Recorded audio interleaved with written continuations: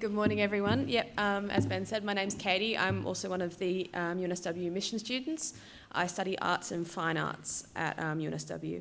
So we're reading from 2 Corinthians this morning, chapter 5, verses 11 to 21. So if you've got one of the red Bibles like me, you'll find it on page 818.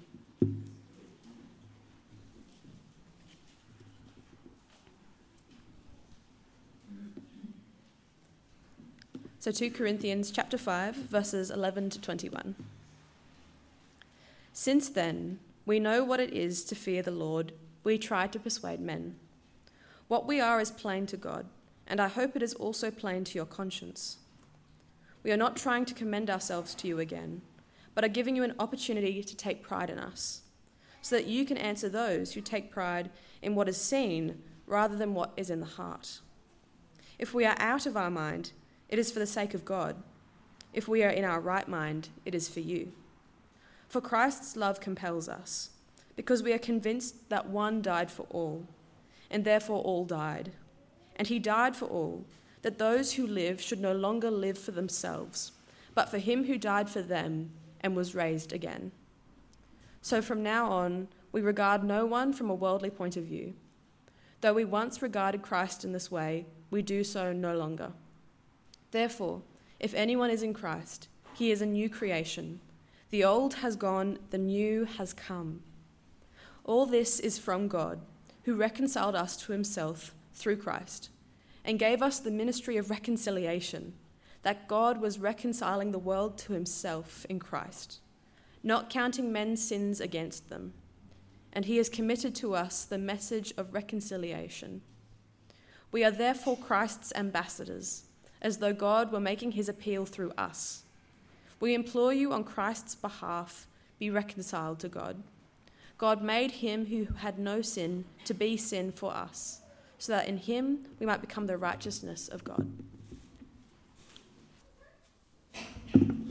Morning, everyone. Great to be back. It always feels like home when we come here, as Sheena says. Not because the weather always comes through, but because we know and love the people here. I'd love to pray for us to understand God's word today. We're going to need his help, and please join with me if you'd like to pray. Lord God, we thank you that you have shown yourself to us through the Bible. Lord, we pray now that we might listen to you and what you have said about us to us already. In Jesus' name we pray. Amen. Well, a tall, respected man, loved by many, a hard worker in society, wearing a full-sized golden velvet star costume. Have you seen that before? Walking in front of both friends and strangers to laughter? What would drive him to such madness? 8 university students, travelling to a part of the world they don't know, knocking on the community's doors, inviting them to listen to carols. What would drive them to such madness? They could be off having the average uni holiday of sitting around wondering what to do. There are hundreds of more students all over the country like them this weekend, doing the same thing. Well, you might have joined us today or recently, or walked into our church for the first time at carols last night.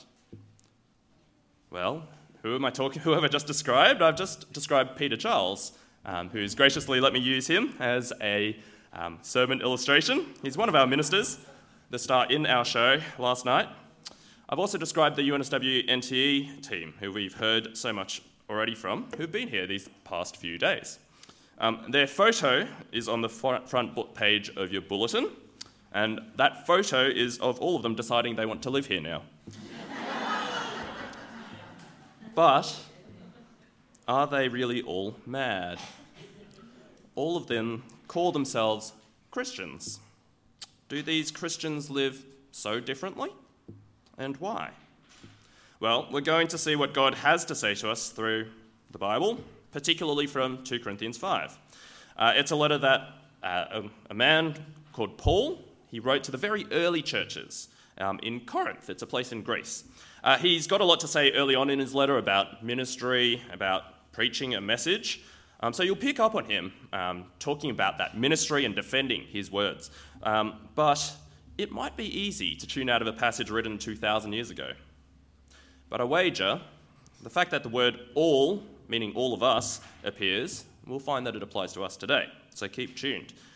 Now, the passage has a lot of explanation-y kind of words, since, for, but, therefore. Paul's definitely explaining quite a few ideas that flow together. We'll see Paul explain how and why he lives differently. We'll track these ideas today as the fear of the Lord, the love of Christ, and ambassadors of Christ. Sorry, I know those titles are in your bulletin. I've used a different translation for those headings, the ESV. But it'll be helpful to take notes as we go and keep your Bibles open. Well, let's start at point 1, the fear of the Lord. So, Paul is beginning to explain why he lives differently. He persuades people. He's a minister who shares the gospel because he knows the fear of the Lord. Verse 11, read with me. Since then, we know what it is to fear the Lord. We try to persuade others. So many questions. What is it to fear the Lord? What's he persuading people about? Well, first up, the fear of the Lord. Sounds terrifying, right? Like God might be a big, scary being that causes harm, suffering, death, however he likes, to whoever he wants. The randomness, the evil. Think modern dictator. You Google some criteria for a dictator. He's an absolute ruler. He governs outside the otherwise accepted rule of law. He commonly gains power through fraud or by the military. Fair enough, if you're worried. Well, see, if you look at the first word there, the since, it means this is what happens next after a previous sentence. So have a look back with me in your Bibles to verse 10. And it says this, "For we must all appear before the judgment seat of Christ, so that each of us may receive what is due us for the things done while in the body, whether good or bad." So all of us, everyone, whether you believe in God or not, we must all face judgment by Jesus, for our good, for our bad. For what we do here in the body, on earth right now. And judgment will mean eternal consequences, being with God for eternity, we might call that heaven, or separated from God, we might call that hell. And as we heard in Daniel's testimony just before, look, no matter how high I try to rack up my good points for the good things I've done, being a good husband, being at church, supporting society with a job that contributes, how highly can I really measure up against how much I've rejected God? How much bad I've done? Set my own way of doing things apart from God. Not just the number of times I might do that in a day, but my whole attitude towards God. Look, in that case, facing the judgment seat of Christ is not where I want to be. So why perhaps more strongly, why should Paul and other Christians persuade others? Well, because all face judgment from God. You, me, the person either side of you. When you appear before the judgment seat of Christ, will you be judged as good by him or evil? It doesn't seem like it ends well, does it? Well, this is the picture. This is the reason why Paul tries to tell, share, convince, and persuade people. But how? And about what? Well, we come into the rest of Paul's explanation. Let's kick off with the how. Now, I'm sure you guys know the stereotype. In the middle of Sydney City, there's always a guy standing with an easel board around him, with a microphone saying, "Judgment is coming, turn back from hell." Well, I forgot my easel board today, guys, but I've got a microphone. Well, instead, did Paul go about doing his ministry sharing about judgment? Well, Paul's come from a pretty cutthroat context where people claimed his preaching was a problem. You can see the very real problem that Paul has back in his time, and that he's got to defend himself. If you read with me from the second half of verse 11, what we are is plain to God, and I hope it is also plain to your conscience. We're not trying to commend ourselves to you again, but are giving you an opportunity to take pride in us, so that you can answer those who take pride in what is seen rather than in what is in the heart. If we are out of our mind, as some say, it is for God.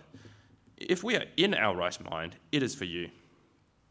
Well, Paul's hammered his answer at home a few times, and it's all about who Paul is preaching for the people and for God.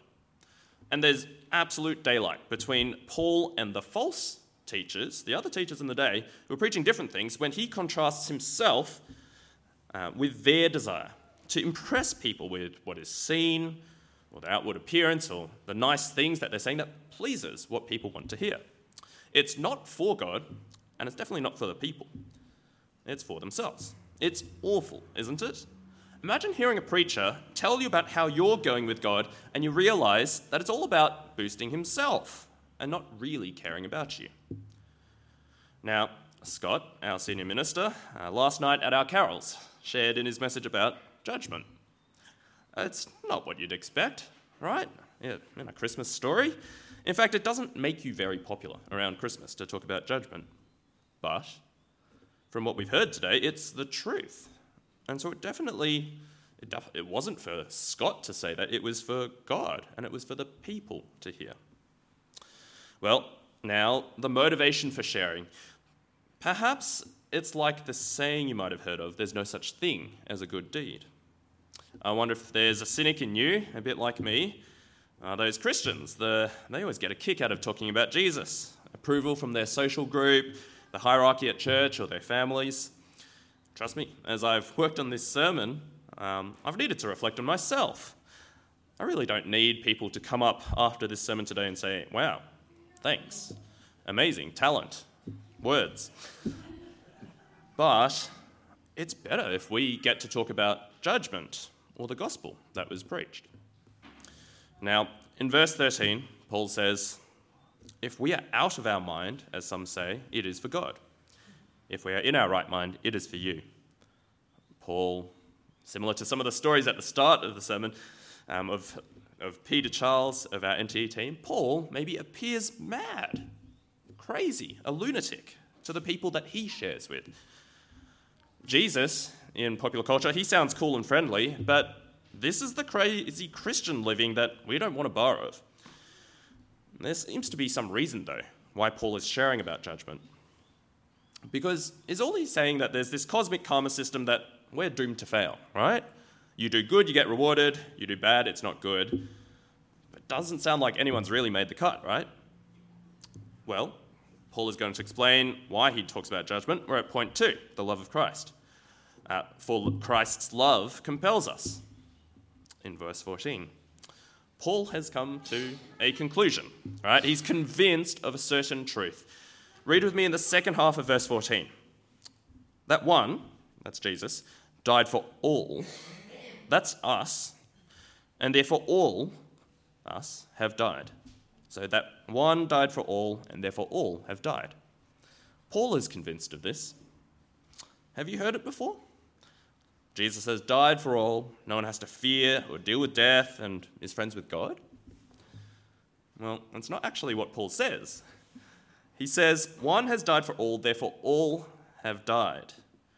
The logical next part of Christ dying for everyone isn't that we don't have to deal with death. We get to avoid it and escape it, but actually that we have all died as well. Past tense. We don't escape death. We don't have mystical revival without death. He died, Jesus died, so that I would die. His death was my death. Jesus is a representative for us. His death is as me. So this is why the love of Christ in dying as us makes Paul's life look so different. That's why he looks so mad and crazy.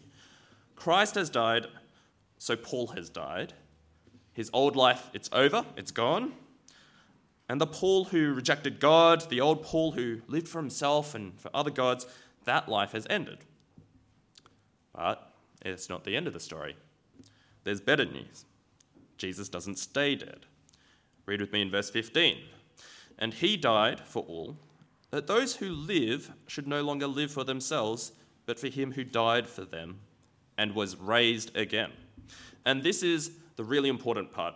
As our old rebellious life, the life that fails to meet God's cosmic karma system or his judgment, that life dies with Jesus. We're freed and raised up with Jesus too.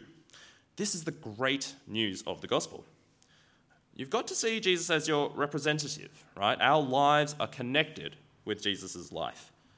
So maybe you think you're a member of parliament who you elect and he votes for you, or he makes decisions for you, or a sports team. It's like watching the Soccer World Cup.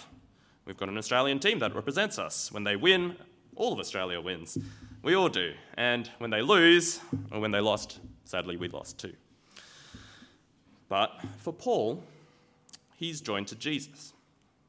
And so then he receives the benefit of dying with Jesus on the cross, and his old life is over. But he also is completely freed and has new life. In fact, he's so compelled to lead a completely new life, not for his own rebellious self, which is now dead, but for Christ, who died for us and was raised. It's utterly new life. And if Jesus isn't raised, we're simply not freed to live this new life, this life of joy, of living for Jesus as our Lord and our Saviour. Have a look at what it means for us. Read from verse 16. So from now on, we regard no one from a worldly point of view. Though we once regarded Christ in this way, we do so no longer. Therefore, if anyone is in Christ, the new creation has come. The old has gone, the new is here. We have a new identity. Like Jesus, we're not identified by the worldly point of view, or our humanness, our sinful passions, or our desires to turn away from God. Have you felt identified by your sin? Maybe a rage-filled man, an addict, a gossiper, filled with lust, selfish.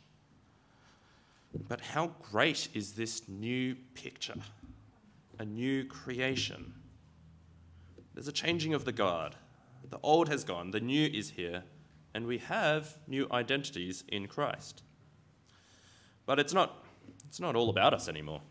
It's now about lives lived for Jesus, Jesus the rightful Lord and ruler of all.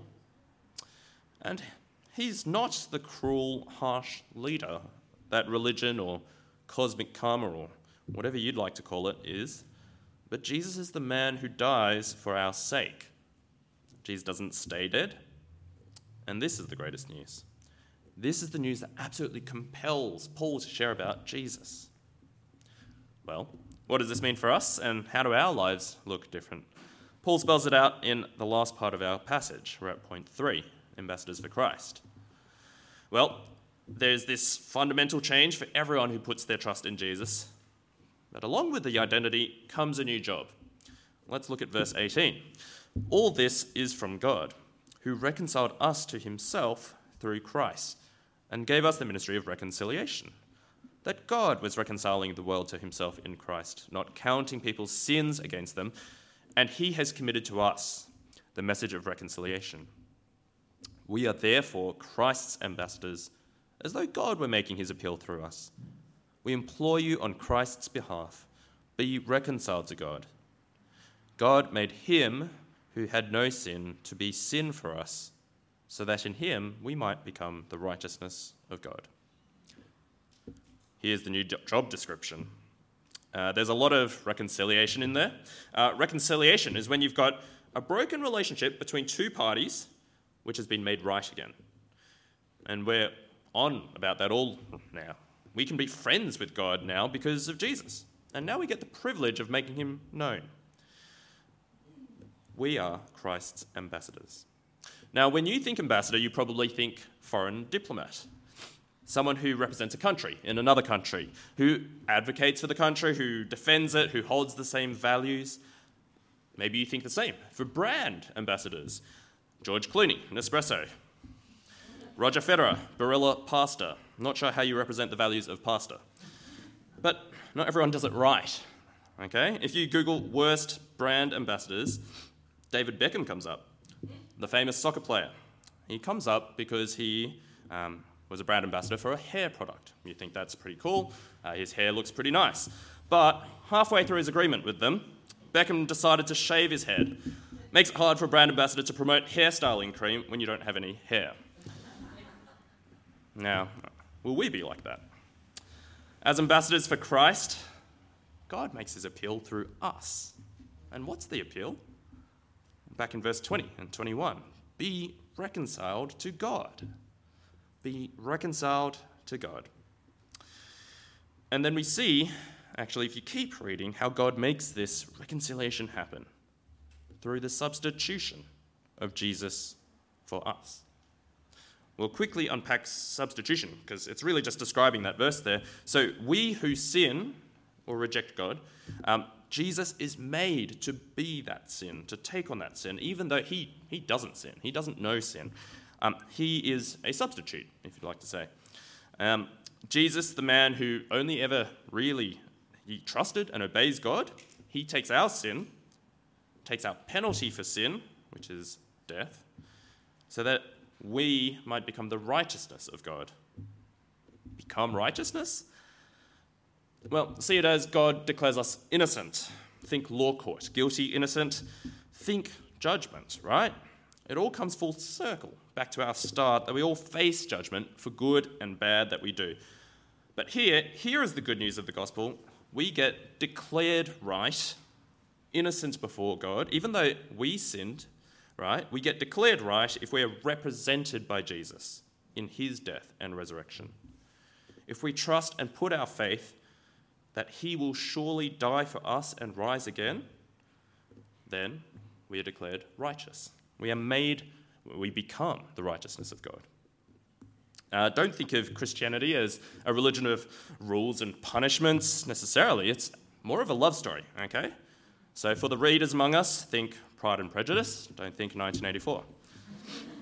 It's a love story where God brings us, all of us who have rejected him, back into good relationship with him through Jesus.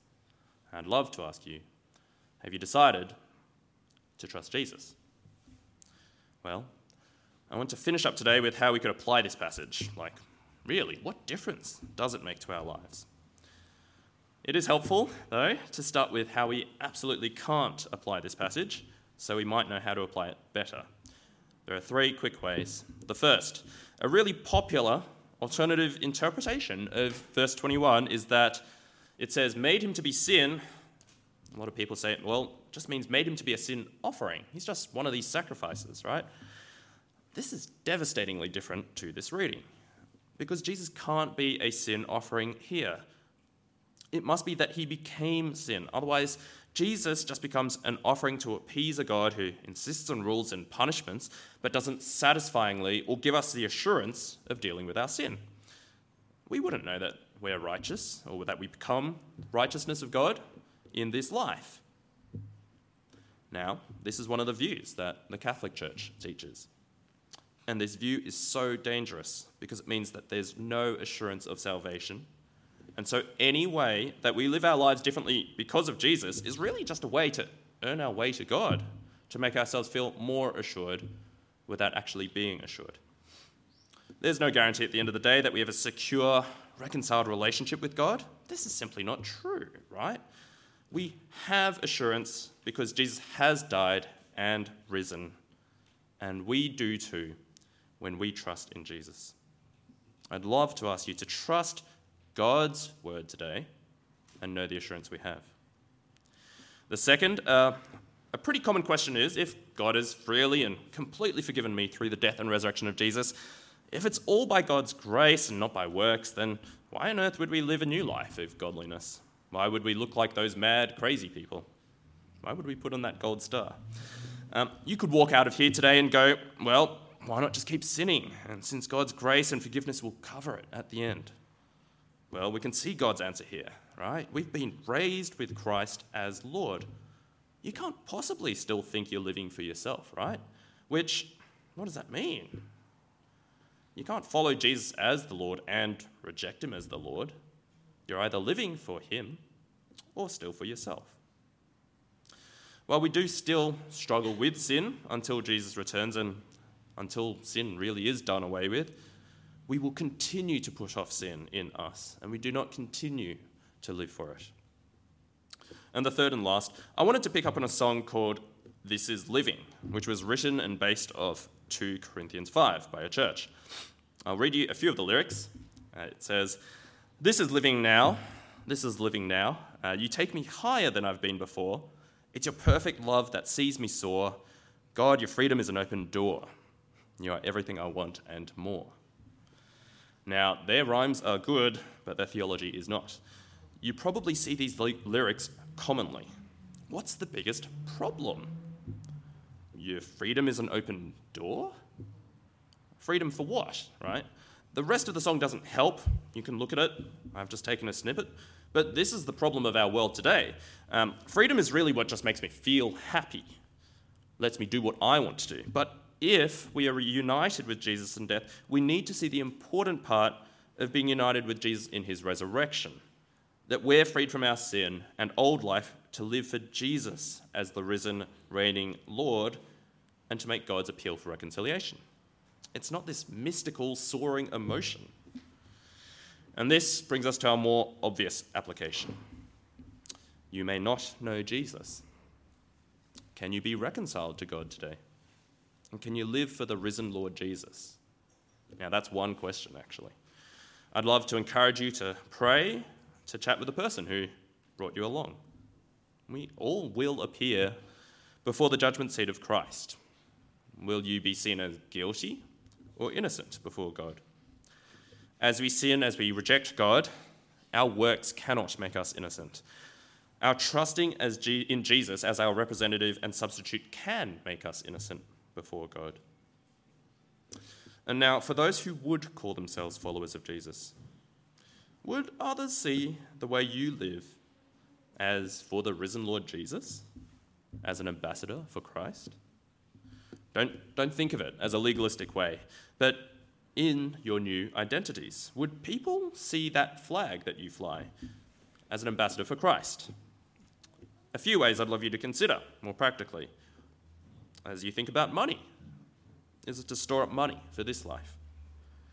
Or as you go to work, are you there for the approval of others or for God? Do you seek to have small talk with your colleagues and friends because it pleases them? Or do you boldly and intentionally share about Jesus with them? Well, let me encourage you. We are a new creation already, and we have been given this ministry of reconciliation. Well, we started off this sermon with, do Christians live differently? From 2 Corinthians 5, we've seen Paul explain why all who trust Jesus live differently in 2 ways. We have new reconciled, resurrected life with God, and that's free from the burden of sin. But we also make God's appeal as ambassadors for Christ. And we may look mad, but it's not for our sake. It's for our friends, our family, our colleagues, our church, and for God's sake. It's perfectly summed up in these last 2 verses, which let me read it once more, verse 14 and 15. For Christ's love compels us, because we are convinced that one died for all, and therefore all died. And he died for all, that those who live should no longer live for themselves, but for him who died for them and was raised again. I'd love to pray. Please join me. Heavenly Father, we do thank you for this new life that we have because of you. We pray that we might trust that Jesus is the representative for us, that we have died with him, and that we also are raised to new life with him. And we pray that we might be bold ambassadors of Christ also. In Jesus' name we pray. Amen.